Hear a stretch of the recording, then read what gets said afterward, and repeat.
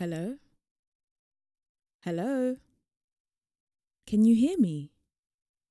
Are you okay?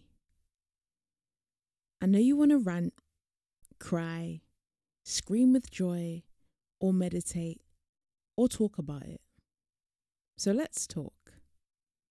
Let's talk about your emotions. Let's talk about what happens on the 1st of January. But let's take it back a day or so to December the 31st? And it plays like this. Oh my gosh, next year will be a great year where I'm going to achieve all my goals, write down everything, and it's going to be great. I'm going to go to the gym, swim, learn a new language, and I'm going to eat healthy. And guess what? We're going dry this January. I'm going to follow my faith, and obviously, new year, new me.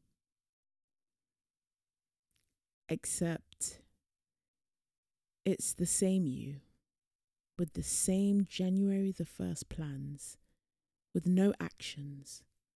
So why?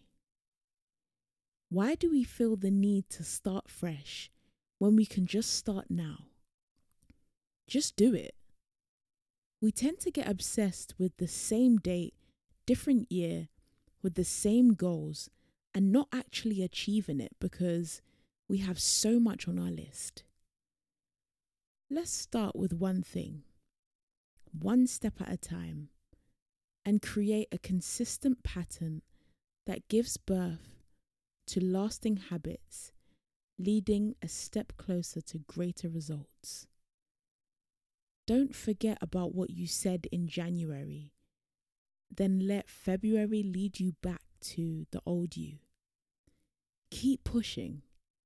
And next January, it will be a new year and new goals, not the same old ones.